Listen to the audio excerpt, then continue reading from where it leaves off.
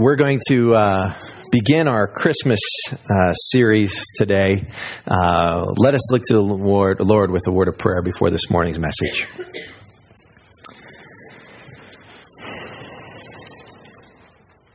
Heavenly Father, may the words of my mouth and the meditations of our hearts be acceptable in your sight. We ask this in Jesus, our rock and our strength. Amen. Well, for years now, I can't remember, 8 years I've been the pastor here. Some of you think it's been too long. Some of you maybe not long enough. But we have been here in Ray and I've been here in Ray as the pastor for quite a while now. And one of the things that I see as my calling, that's a religious way of saying job. One of the things that I see as my job is to help everyone be convinced that following Jesus Christ is the best way to live. That following Christ, you will never have regrets if you choose to follow Him. And one of the things that I see as my call, as my job in Ray, is to every week kind of recharge your battery, kind of re-energize you. Because my guess is, if you're like me, when you leave this place, there's stuff that happens in life that tends to beat down that notion. There's things that happen in life that convince you, or at least seek to convince you, or war against this idea that following Jesus is the best way to live. Has anybody experienced that? And things happen in our personal lives, in our health, in our bodies, in our families, in our finances, in our jobs, in our places of employment, in the businesses we own. Things happen in town at a national level. Things happen in the world. There's stuff always seeming to beat down this idea that following Jesus is a good idea. And if you're a parent, part of your job, part of your calling as a parent is to convince your kids that following Jesus is the best way to live. And do you know what the best way to convince a child of anything is? To model it, to do it yourself. Do you know how I know that's true? Because I was once a kid and I watched my parents. And there are things that when I watch them, I would say, I'll never do what they did. And then I find myself in a very similar situation, and I'm doing what I saw. Kind of freaky, isn't it, when you think about that? This is not a message on parenting, but we'll do one next year sometime. And by the way, it doesn't come from an expert by any stretch of the imagination. But I want to talk about this beating down we get in this world, and the beating that the idea that following Jesus is the best way to live takes. And I want to kind of camp out on that and really look at what happens when we actually get so weary, so tired that we just feel like cashing in and going our own way. What happens? What does God require or expect of us? So what does He want us to do when we're just tired? Does He even know? Does He even care when we get discouraged and down and tired and beat up? We just don't feel like going on any longer. And we're just on the verge of going, you know what? I know what Steve says, but I'm not so sure. And what happens, by the way, this is a message for me today, because what happens when the guy who gets up every week says following Jesus is the best way to live, and then he struggles sometimes with going, I don't know, I might need a break. I could take a year off from this following Jesus thing because it's proving hard. And what do we do when we get there? And is there anything God does when we get to that place? Now, you might think this is the weirdest Christmas message I've ever heard in my life. I mean, shepherds, angels, Jesus, where's all that stuff? Well, we're going to get to that because we're going to look at a passage of Scripture in Isaiah 40. And before we get into this passage in Isaiah 40, I want to set the historical context that this happens in. One of the things that happens when we read the prophets is oftentimes we just kind of think these were like religious sages that sat around on mountaintops and said crazy things that had absolutely nothing to do with everyday life. But that's not at all what happened. Isaiah and the other prophets speak into actual history, actual circumstances that the nation of Israel found themselves in. And so I want us to think through the history a little bit. And so Sam, if you would put a map on the board for me, because this will help set the stage. You need this map. I was going to build one to scale, but I wasn't able to today. Now, perhaps growing up in church or being here for any time or even just reading the Bible on your own, you've come across this notion of the divided kingdom.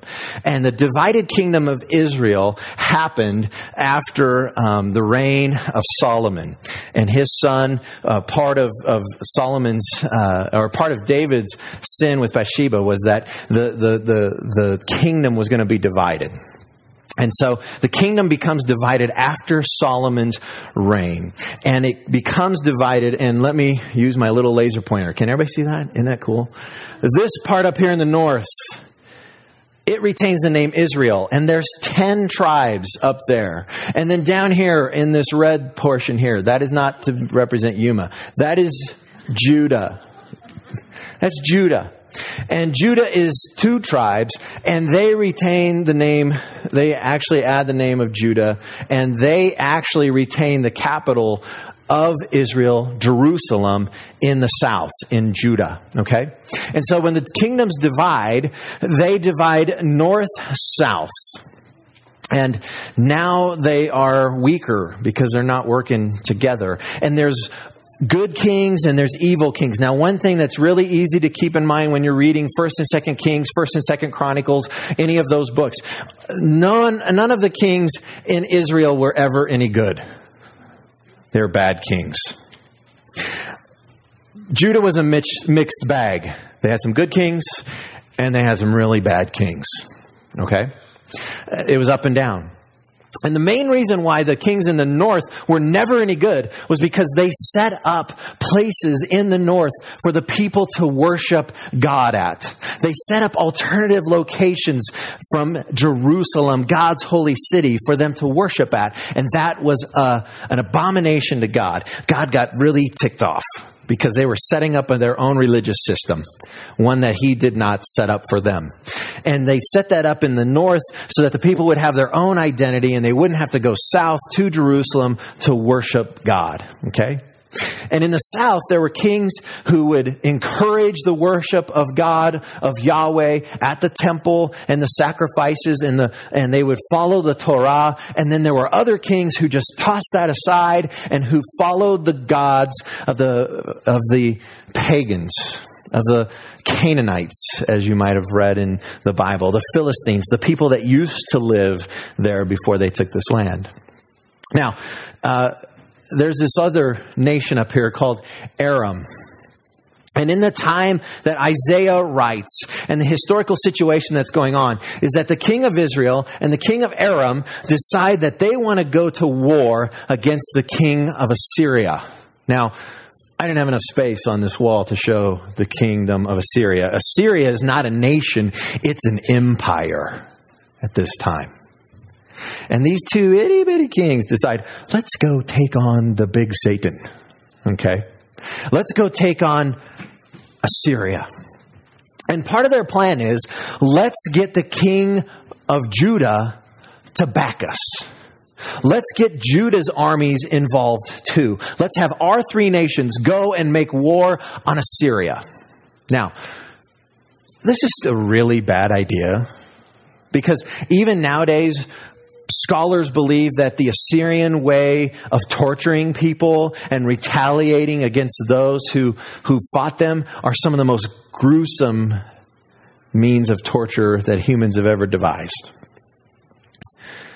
And so the king in Judah, at this point, his name is Ahaz, and he is a bad king. At one point, he even sacrificed his own children to the god Molech. I know, parents, you feel like that sometimes. No. Times you try to give them away, though. And Ahaz sacrificed his own kids to the god of Molech. He actually closed down temple worship for a time in Jerusalem. And he has turned his back completely on God. And he is in a strange situation because, think about it, if he does not go with these kings to invade Assyria, do you think those kings might turn and invade Judah? I mean, which is going to be easier to take on, little bitty Judah or Assyria? So he's in a catch because if he goes with them, he knows that's certain death. But if he doesn't go with them, he knows that's certain death. And either way, Judah is not going to escape. Have you ever been between a rock and a hard place in life? Have you ever been in a place in life where you just don't know what to do? Because if you step this way, your toes get cut off. But if you step this way, your other toes get cut off. I mean, either way you go, it's a no-win. It's a lose-lose. And Ahaz is in that lose-lose place. And what's worse is he's not convinced that following God is the best way to live. In fact, he spent his lifetime. He came to the throne when he was 20 years old, and he spent his life defying the Torah, the teachings of Yahweh in the scriptures, the Hebrew scriptures. He spent his life demonstrating that he doesn't believe any of that stuff, that there's better ways to live. And it used to be that when Israel came under pressure from outside nations, their king, their priests, their prophets could go to temple and they could pray to God to intervene. But now they don't have a king that will seek God. This is a really bad place to be. And some of you have been in this place. Some of you have been in a place where either because you just have gotten the snot beat out of you in life that you have become convinced that God doesn't care about me. God's not working on my behalf. God's not alive. He's not active. I don't see any shred of evidence that He's doing anything. And I'm not convinced that following Him is the best way to live. Some of us have been to this place. Ahaz, the people of Judah, have been to this place. And we're going to find out what God has to say to them in that place. When you're weary, when you're tired, when you're beat down, and you're convinced that God's not active, that God's not doing anything. Isaiah 40, verse 1. Listen to how God talks, because often when we think of the prophets, we think of these crazy white-headed hair, with crazy bad turn or burn messages, right, for the people. But listen to how Isaiah starts this. Comfort my people, says your God. Speak tenderly to Jerusalem and proclaim to her that her hard service has been completed, that her sin has been paid for, that she has received from the Lord's hand double for all her sins. You know what God is saying here? These situations that have come up, this rock in this hard place that you find yourself in, isn't the result of sin. It's not the result of you not being faithful to me. It's a little shocking that he would start out this way. Comfort my people. Speak tenderly to Jerusalem. Did you know that there are times that we just have life beat us down and we find ourselves between a rock and a hard place, and it's not because of anything we've done. It's not because we sinned when we were little kids and now we're getting what we deserve. Parents sometimes use that on us, right? Someday you'll have your own kids and you'll find out. And we think, it's like this karma way of life, that you get what you deserve. That's just bad theology. Because here, God is saying, you're not getting what you deserve. In fact, you find yourselves between a rock and a hard place because you're between a rock and a hard place. This is where you're at. As part of living in a fallen world, sometimes you get in these kind of spots. Anybody been there? The people of Judah are there. And God says, comfort my people. It goes on in verse 3. And this is where the Christmas connection is, because if you paid any attention to that song, Behold the Lamb of God, which are the words of John the Baptist, he quotes this passage. A voice of one calling, in the wilderness, prepare the way for the Lord. Make straight in the desert a highway for our God. Every valley shall be raised up, every mountain and hill made low. The rough ground shall become level, the rugged places a plain. And the glory of the Lord will be revealed, and all people will see it together. But God, I don't see that there's any evidence that you are alive or active. But God is saying, be ready. Make straight the path of the Lord. I'm about to show up and do something. How many of you could stand to see God show up and do something where you're at? How many of you, for a long time, you've been praying about a marriage that just isn't getting better?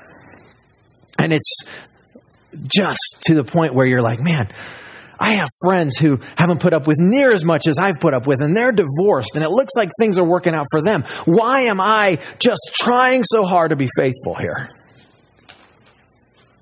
I mean, there's no fault divorce in Colorado. Why don't I just cash my chips and move on?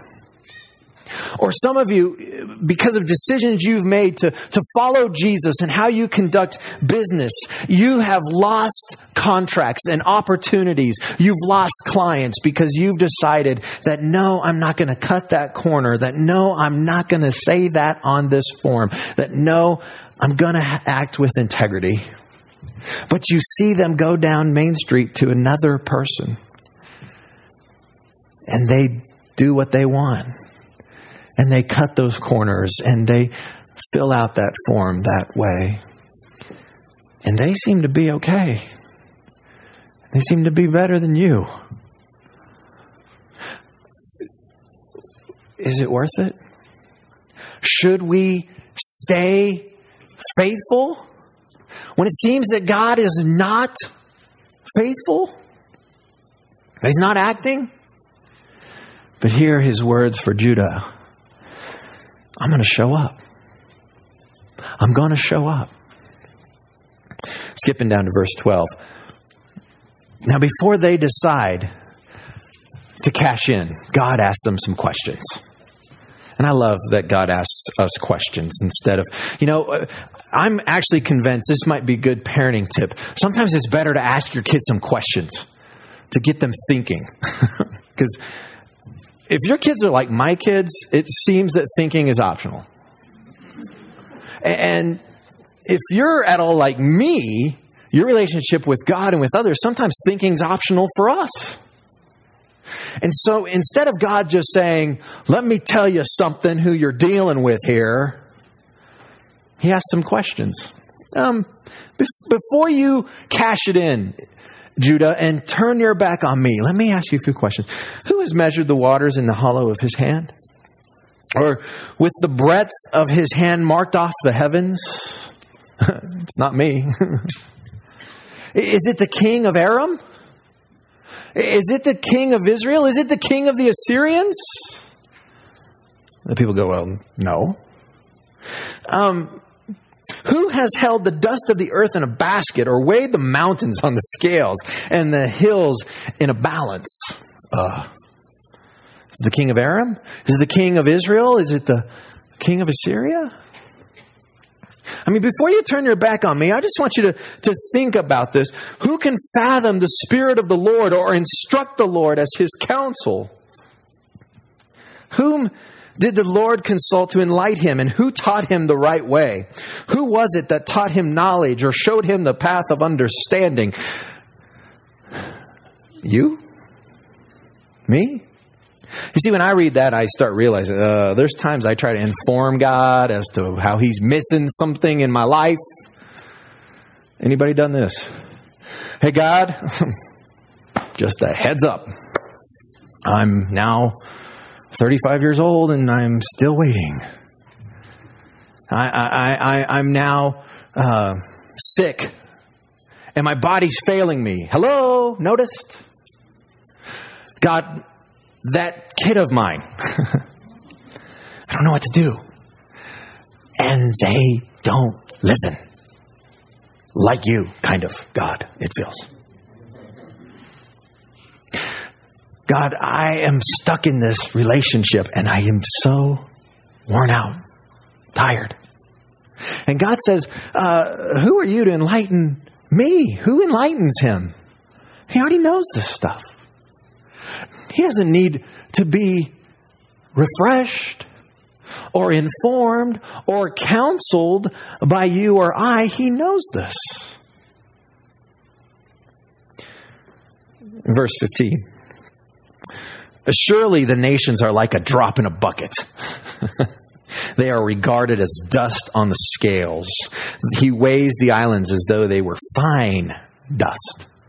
You know what Assyria and Aram and Israel look like to me, says God? They're like dust. That problem you're having, Ahaz and Judah, let's put it into perspective. My perspective, says God. Now, verse 17. Before him, all the nations are as nothing. They are regarded by him as worthless and less than nothing. You see, sometimes when we run into problems, we need perspective. 18. With whom then will you compare God? To what image will you liken him? You see, God is trying to tell them this problem that is a rock and a hard place to you is to me, God, no big deal. Who can act? Who can help you with this? Who can get you through this, says God. But hey, if you want to go your own way, you're not convinced that I am the best way, give it a try. You see, that's what I love about God. He's not in heaven with like some giant switch ready to smack you in the line. He's not in heaven just going, just wait. Gotcha. He's not at all like that. He says, if you want to try the other way, go for it. The crazy thing is, Ahaz went his own way, and we'll see that next week. Now, verse 21. He's got a few more questions for them. He still is not convinced that they understand who they're dealing with. Do you not know? Have you not heard? Has it not been told to you from the beginning? Have you not understood since the earth was founded? He sits enthroned above the circle of the earth, and its people are like grasshoppers. If Christopher Columbus had read this text, he would have sailed around the world much sooner. The circle. Right there in the bottom. You should read this book. It's pretty good. He is up in heaven. He's in a tent, and we are like grasshoppers. The king of Aram, a grasshopper. King of Israel, a grasshopper. King of Assyria, a grasshopper. Your health issues, a grasshopper. That child that won't listen to you, a grasshopper. That employer that doesn't treat you right, a grasshopper. That spouse that after 25 years of marriage still hasn't changed, a grasshopper. So what does God do with grasshoppers? Well, he just tells us that's what they look like. He brings princes to naught and reduces the rulers of this world to nothing. No sooner are they planted, no sooner are they sown, no sooner do they take root in the ground than he blows on them and they wither, and a whirlwind sweeps them away like chaff. We live in a farming community. Does that make any sense to anybody here? That last part? You've seen that? You see, that's what the nations and the rulers of this world look like to God. And not just nations and rulers, but issues in my life and in your life. Those things that discourage me, those things that beat down the notion that following Jesus is the best way to live. that rock and that hard place, it's like dust before God. Now, if I'm still not convinced, verse 25, to whom will you compare me? Or who is my equal, says the Holy One. And Steve, when you really need some perspective, why don't you tonight lift up your eyes and look to the heavens? Who created all these? That's God's commandment to be an astronomer. He who brings out the starry host one by one and calls them each by name. Because of his great power and mighty strength, not one of them is missing. I mean, if you're really not convinced that God is powerful, that God is big, go outside tonight. I used to have a practice. I have kind of gotten away from it, but I used to have a practice when I was younger that I would go on walks most nights, and I would just walk when it was dark and the stars were out, and I would spend time in prayer. And that time often helped me. You know why that helped me so much? Because of what he says next. Why do you complain, Jacob or Steve? Put your name in there. Why do you say Steve or Israel or your name in there? My way is hidden from the Lord. My cause is disregarded by my God. God, in other words, you're not paying attention to me. You seem to have forgotten me. And God says, do you not know? Have you not heard? The Lord is the everlasting God, the creator of the ends of the earth. He will not grow tired or weary, and his understanding no one can fathom. And here's why those walks at night, praying to God, strengthen me. He gives strength to the weary and increases the power of the weak. Even youths grow tired and weary, and young men stumble and fall. But those who hope, and your translation might say wait, in the Lord will renew their strength. Anybody heard that verse before? Those who wait, who hope in the Lord will renew their strength. That word that's translated hope or wait, it's an interesting word. A word picture that helps you feel that this word means is picture a thief waiting for you to leave your home. Picture a thief who is waiting with anxious expectation to bust into your home. That's kind of negative. Think of a child on Christmas Eve, anxiously awaiting for Christmas morning.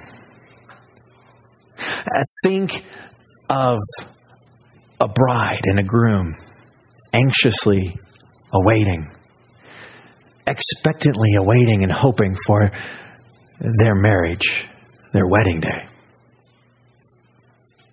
You see, this isn't waiting like this.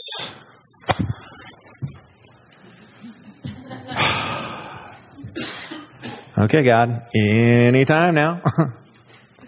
It's not waiting like in line at Alco or Walmart. This is waiting for Christmas morning. Is that a different kind of waiting? Does that feel a little different, that kind of waiting? Those who wait like that, those who hope like that, they are the ones that God strengthens. The ones who are waiting expectantly for God to show up are the ones God strengthens. They will soar on the wings like eagles. They will run and not grow weary. They will walk and not be faint. So what happens when we are so worn out and discouraged and we are just going, I'm not convinced. I'm not sure if following Jesus is the best way to live? What does God say? I am more glorified in you expectantly hoping and waiting that I'll show up than if you cash it in. I am more glorified, says God, I am given more honor. I am given more credit if you remain faithful when it seems that I'm not active. Anybody feel like it'd be really nice, good timing if God would show up soon? I mean, I don't know what's going on in your life, but just in the world in general, is there enough going on that you think, boy, just be really, hey, God, forgot about us? Anytime now, be great, show up. And you know what God is saying to us through this passage? And you know what the message of Christmas is? Do you know what we celebrate at Christmas time? If you watched Shrek's Christmas special last week, he didn't get it right. It's not about gifts. It's not even about family. It's about waiting expectantly, hopefully, that God's going to show up and do something. Now, why can we hope like that? Because He's done it before. The first Christmas. You see, this passage of Scripture was written 735 years before the birth of Jesus. Next week, we'll come back to this story and we'll see actual prophecies of the Messiah, of Emmanuel, of God with us. Spoken 735 years before Jesus showed up. You and I live in an in-between time between when He showed up the first time and when He'll show up the second. And how are we supposed to live? I hope and pray that you will live as if following Jesus is the best way to live. That you'll be convinced of that in the very core of your being. And when the world beats you up and tries to beat that out of you, that you will remain faithful to God even when He's not appearing to be active. Let us pray. Heavenly Father, thank you that you understand that we are weary sometimes and tired. Thank you that you understand that it is difficult sledding sometimes because we just sometimes don't have enough clues to go on. Sometimes it looks like not following Jesus is a good idea. And Lord, thank you. You understand that. And you have given us passages like this to encourage us to hang in there, to be faithful, that you will show up at the right time. Father, help us to wait well, with anticipation in our hearts and hope on our lips. And now may the Lord bless you and keep you. May the Lord make His face shine upon you and be gracious to you. May the Lord turn His face towards you and give you peace, especially when you need it most. Especially when you are between a rock and a hard place. Especially when you are being beaten up. You're not convinced that following Jesus is the best way to live. May you wait and hope in the Lord and be strengthened. Amen.